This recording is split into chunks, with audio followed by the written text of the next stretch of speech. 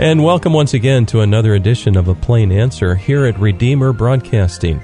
I'm Dan Ellendorf. On the phone line with me today is the Reverend Bill Shishko.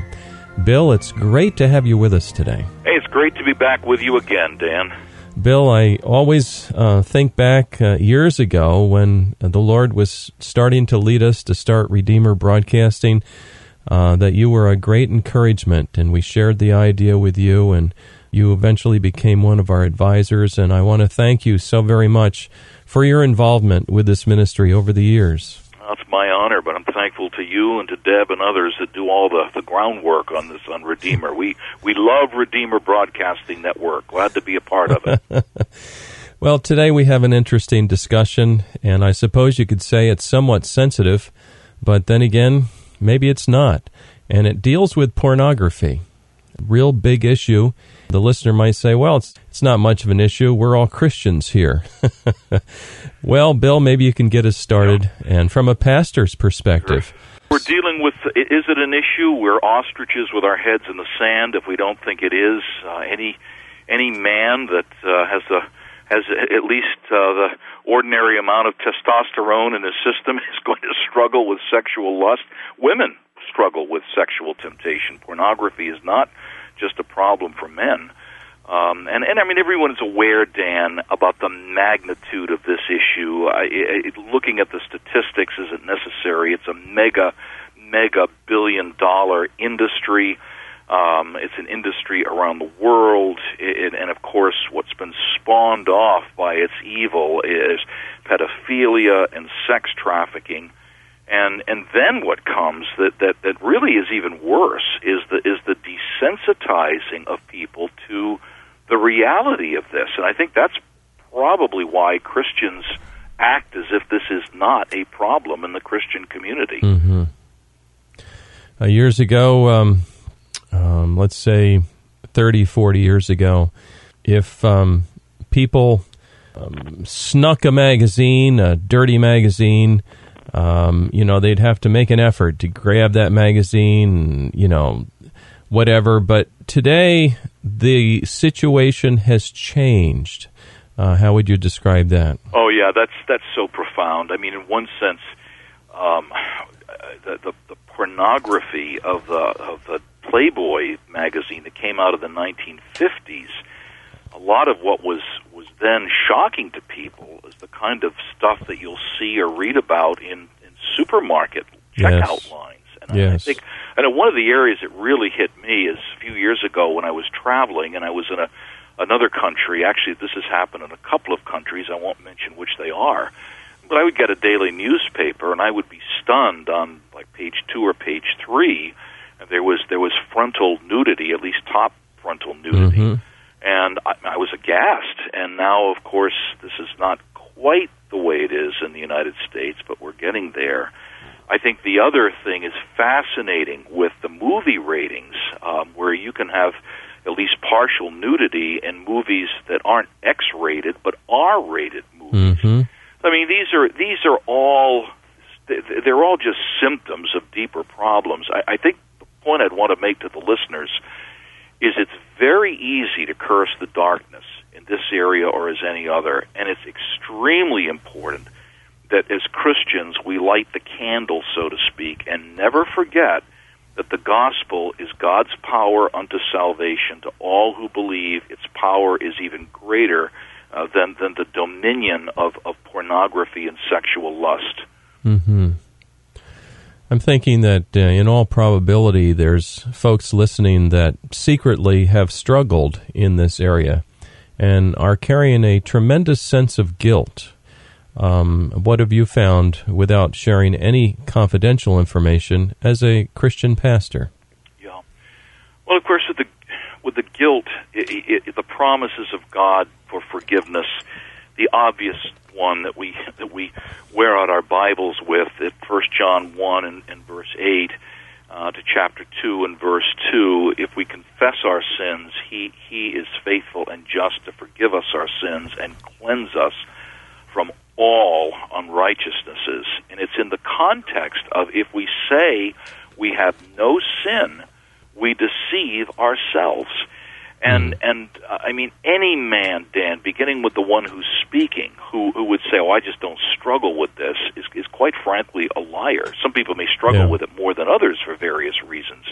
But I mean, unless there's some major hormonal or biological alteration of the body, we're going to struggle with lust. It's why Jesus, in the Sermon on the Mount, used that as probably the most pointed illustration of sin that comes from the heart and not just from action. Yes. And you're referring to a man lusting after a woman and him drawing the connection with breaking the commandment of committing adultery. That's how serious it is. And I think one other thing I know we want to get on to is we should sort of the biblical directives, but your point that you made before, Dan, is so rich with significance. Laws against criminal activity, laws against things, external conduct that is sinful, does have a restraining effect. That's why the magistrate, the governor, or the leader is to be a minister of God to you for good. And at least when back in the 50s, there were regulations against selling pornography to minors. You know, the stuff would be hidden behind the counter, whatever it would be.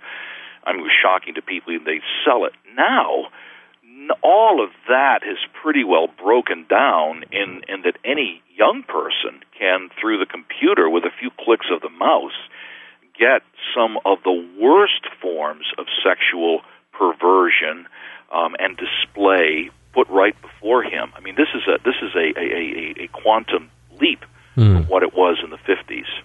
Right. So let's discuss this today, and I hope that our listeners understand that we're not, we have zero desire to be graphic or anything like that, but this is a pastoral issue. Yeah, this is an issue that affects churches, and maybe that part will shock people, but Bill, maybe you can get us started now on lines of thought as we really get to the heart of the matter. Sure. I think where I would begin with, as we think this through in a Christian manner, I would begin with the book of 1 Corinthians. Corinth, I know because I've been to the ruins of ancient Corinth. Corinth had what was known as an acropolis. It was a an agora marketplace, and it had the prominent hill on it, where there were temples. In the first century, those temples at any time of day or night, or that one big temple, at any time of day or night, had available male and female prostitutes that were really part of the perverted religious scheme of that day, which is a fascinating study in itself. It's one of the reasons why one wag commenting on the book of Corinthians said probably the most amazing statement in the New Testament is the saints of God who are in Corinth, because Corinthian was a description of all forms of not just sexual perversion and licentiousness, but all forms of graft and vice. Mm-hmm. Now, why do I begin there? Well, it's amazing. There was a church there, and God was building a church. That should be an encouragement to us in a modern Corinth, that God's hands, so to speak, are not tied with respect to saving people and keeping them from debauchery. So that's where I would begin. Mm-hmm. And I think the other thing, and then you can, to develop it, and we can interact about this, is I would urge people to go 1 Corinthians chapter 5. You have an instance of incest in the church there, which Paul said was something even the Gentiles didn't practice. So, as in our culture, there are forms of perversion that people from many foreign cultures look at and say, we would never think about this. Even that was common. Now, that's the backdrop to 1 Corinthians 6 and verses 12 through 20, where Paul says, among other things, our bodies are members of Christ. Shall I then take the members of Christ and make them members of a prostitute? He's not just talking about lust here. I mean, he's talking about a giving of the body to another person.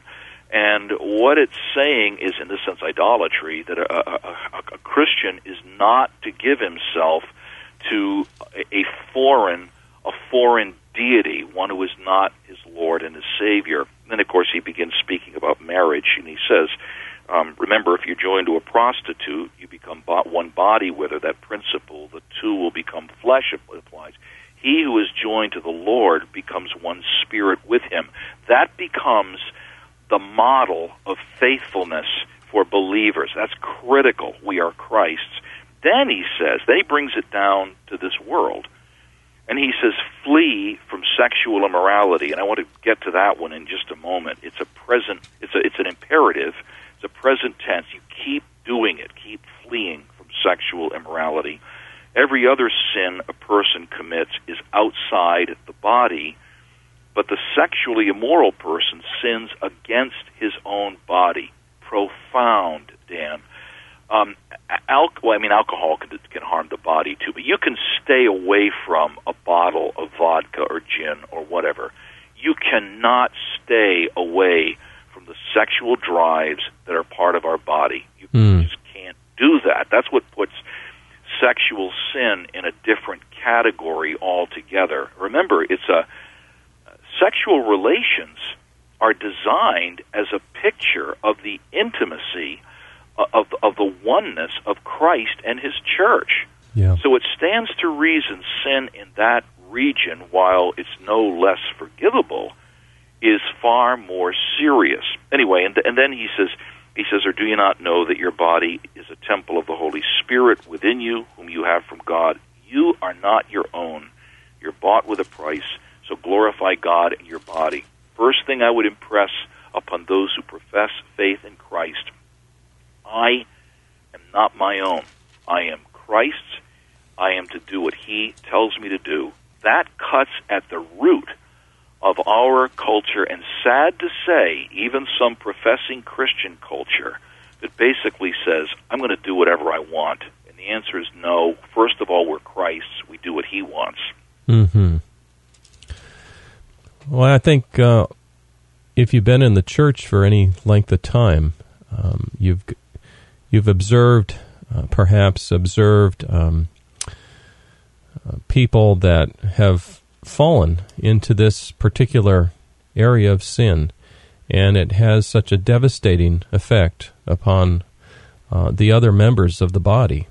It's a shock, and it hurts, and it like you're steaming forward for the kingdom of God, as it were, and then something like this happens. It reminds us how important it is that as members of the body of Christ that we don't give in to this sin, and none of us are immune from its temptations. Yeah, and keep in mind, Dan, and I'm not minimizing what you're saying, we will sin. If not with actually looking at the images on the screen, there will be lust, there will be fantasizing. And this is a war. I mean, I think when we see what really is a war, or ought to be a war, with terrorism, and the fact that terrorism can attack any place at any time in any way, this is a spiritual terrorism Yes. that will destroy us. And I mean, to think we're not going to be in some way affected by this is to live in a fool's paradise. Mm-hmm. And that's why second thing I'd say, Paul uses, I mentioned the word here, flee from sexual immorality, and that is a strong term, and it means to run away from, and it means to keep on doing it.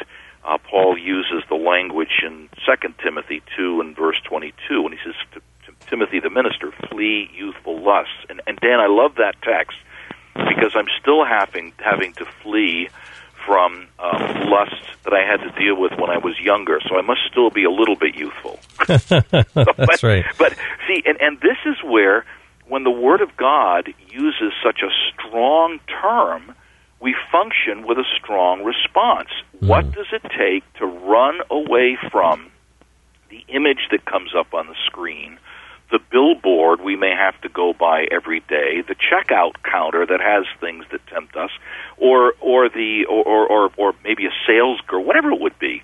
You stay away from it. Because why? Because you're Christ's. and you're not to be playing around with those things that would defile even your relationship to Him. Well, today we're talking about an important subject, that is pornography. On the phone line with me is Pastor Bill Shishko, pastor down in Long Island, and he's a longtime friend of me personally and of the ministry here at Redeemer. This is a serious and important subject for churchmen to consider, that is pornography. It's a huge issue. Bill, you've covered the fact that it's a mega billion-dollar industry, and how that just the ordinary goods that we buy are often marketed with images that are really not good images. We shouldn't be feeding our souls on these images. Now, the gospel, of course, is more powerful than the allures of Satan. Bill, can you encourage us in this a little bit? Yeah, exactly. And Dan, it's, again, so important. This is not just a matter of saying, I'm not going to do this. The fact of the matter is, even if, again, outwardly we don't fall into the sin of looking at pornography, let alone getting addicted to it, we still struggle with lust. And there's where you've got to constantly go to Christ in practical ways. You know, we've got fleeing, remembering, for a Christian, I'm Christ. I am to flee youthful lust. I think taking Romans 13 and verse 14, which is a gospel passage, and really asking yourself what this means would be of help. Paul says, he uses the language of putting on clothing. Okay, he says, put on the Lord Jesus Christ. That's a Christian is not just someone who's, it's not someone who says, well, I've accepted Jesus into my heart. It's someone who trusts in Christ and follows Christ, and basically he or she is to Christ like the planets are to the sun. We revolve around Him. Well, here Paul breaks that down further and says, put on like a suit of clothes the Lord Jesus Christ, and make no provision for the flesh to gratify its desires. And I love to tell people, you know what the Greek word for no means? It means no. Okay? Now, but what does that mean? And I personally have found this to be very helpful. The suit of clothes, Dan, that I would wear would be different than you. Well, our heights are different, our types of labor are different, but we still have to dress up in a way that is suitable for us. A Christian each day has to put Christ on in a way that is going to help him, enable him or her, strengthen that person in the life and battles he or she faces.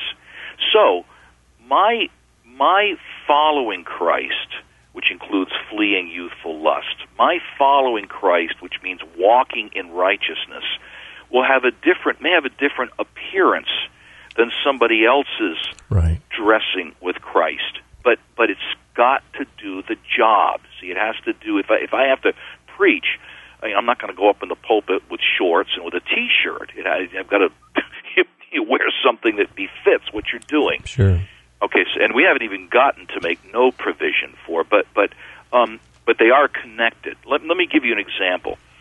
For some people, a program like Covenant Eyes, which is monitors where you go on the computer and you have an accountability partner, and they see what you are watching, and so this is a way of somebody kind of like watching over your shoulder, so you don't watch a pornographic site. Covenant Eyes, and some people have found that very helpful. In my case, I don't have reservations with the idea, but there's ways to get around that, and you almost can become kind of a kind of a sinister character here, saying, well, I'm using this, but then getting around it. For me, it's things like this. Putting on Christ for me is my computer screen faces out, my study door is open, as it is right now partially. My wife, my kids, they can come in at any time. They can see what I'm watching, and that's a check for me. Putting on the Lord Jesus Christ and make no provision for the flesh to fulfill its lust, for me, would be something like at night, if I enjoy a glass of wine to relax a bit, I don't go in front of the computer screen, because our judgment gets impaired, and we all know that this happens. It's just being honest. So I don't make provision for my flesh to fulfill those lusts, or even staying up late in front of the computer where we get tired and our reserves break down. That's an interesting, self-denial in many cases means even if I've got 100 emails I got to work on, I'm going to get some sleep. And so that kind of a thing.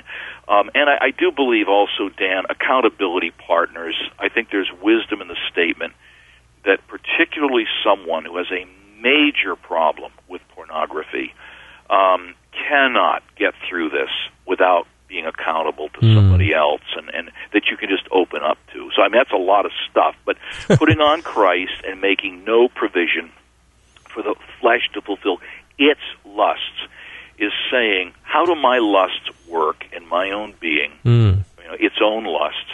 No provision means exactly that. What does it take to stay? Let me use a personal illustration. Years ago, there was a particular store in Franklin Square where we live that I would frequent on Monday, and they changed staff, and they ended up putting a sales girl in there who was, I don't know, the chemistry was too good there when I would see her, just the way she dressed, and I just didn't go there anymore. That's right. I didn't, I didn't want to be whatever, my lusts would have found an opening there. Yes. Making no provision meant I'm just not going there, or I'd send Margaret to get whatever. See, sure. that kind of practical thing is where we need to go with all of this, rather than just dealing with abstract concepts. Yes, for sure. Bill, I notice we have about 4 or 5 minutes left to our interview today, to our discussion.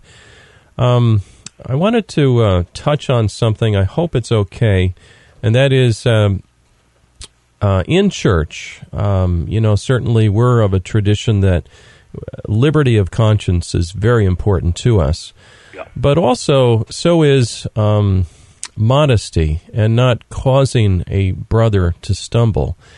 I think it's important for the women to realize that modest dress is very appropriate, particularly as you come to church. The last place that a young man or an older man should feel buffeted by lustful passions, it seems, is in church. Any comments on that? My first comment is we're just scratching the surface. I'm going to invite myself for another program so we can do part 2 on this. That sounds good. Because we have the most fundamental principle I haven't even gotten to yet. Obviously, you hit the nail on the head. It's women. There may be some cases where women are, really, really are naive about the way a V-neck dress or low-cut hemline might affect a man. But let's face it, our culture is very much aware of what turns a man on, and garments are marketed with that in view. Right. And there, putting on the Lord Jesus Christ and making no provision for the flesh to fulfill its lust is to say, I'm not going to be a temptress. And I'm going to, however, and this is literal dress too, I'm going to make sure that even my own mindset about what I buy is going to be under the lordship of Christ. It's going to be modest. It's not going to be provocative, and making no provision for the flesh to fulfill its lust. In my opinion, would include something like saying, "Mom, is this modest?" Or even Dad. What? But that's a great question. Warrants a program all of its own. But at least it gets the listeners thinking. Bill, we are almost out of time. Maybe 1 or 2 references for reading. If someone would like to read more about this and seek some help, where might they look? Well, there's the website XX Church that you can look up that really is designed to help people through the technology that brings the problem, to correct it. They have some very helpful material, XX Church. Shameless self-promotion. I did a couple of articles for the Orthodox Presbyterian Church's officer publication, Ordained Servant, on the peril of pornography. I've preached on that. That's available through sermonaudio.com. That's been found to be very helpful. I think the third reference of the many things that are helpful, Ed Welch's book, Addictions, A Banquet in the Grave, excellent book dealing with drug problems, alcohol problems, pornography problems, addictions, A Banquet in the Grave, excellent book for a men's study at a church or a ladies' study too. Okay, that's very helpful. Yes, we do need to continue this discussion. We're out of time already today. And today we've been talking about pornography. My guest is the Reverend Bill Shishko, senior pastor at the OPC Church, Franklin Square, Long Island. And Bill, thank you so much for taking your time and sharing with our listeners today. My honor, Dan. God's blessing on you and your labors. And also, dear listener, please join us again next week at the same time for another edition of A Plain Answer. Come to the table of mercy, prepared with the wine and the bread. All who are hungry and thirsty, come and your souls will be fed. Why don't you come at the Lord's invitation? Receive from his nail-scarred hand. Eat of the bread of salvation. come on and Drink of the blood of the Lamb. why don't you come at the Lord's invitation? Receive from his nail-scarred hand.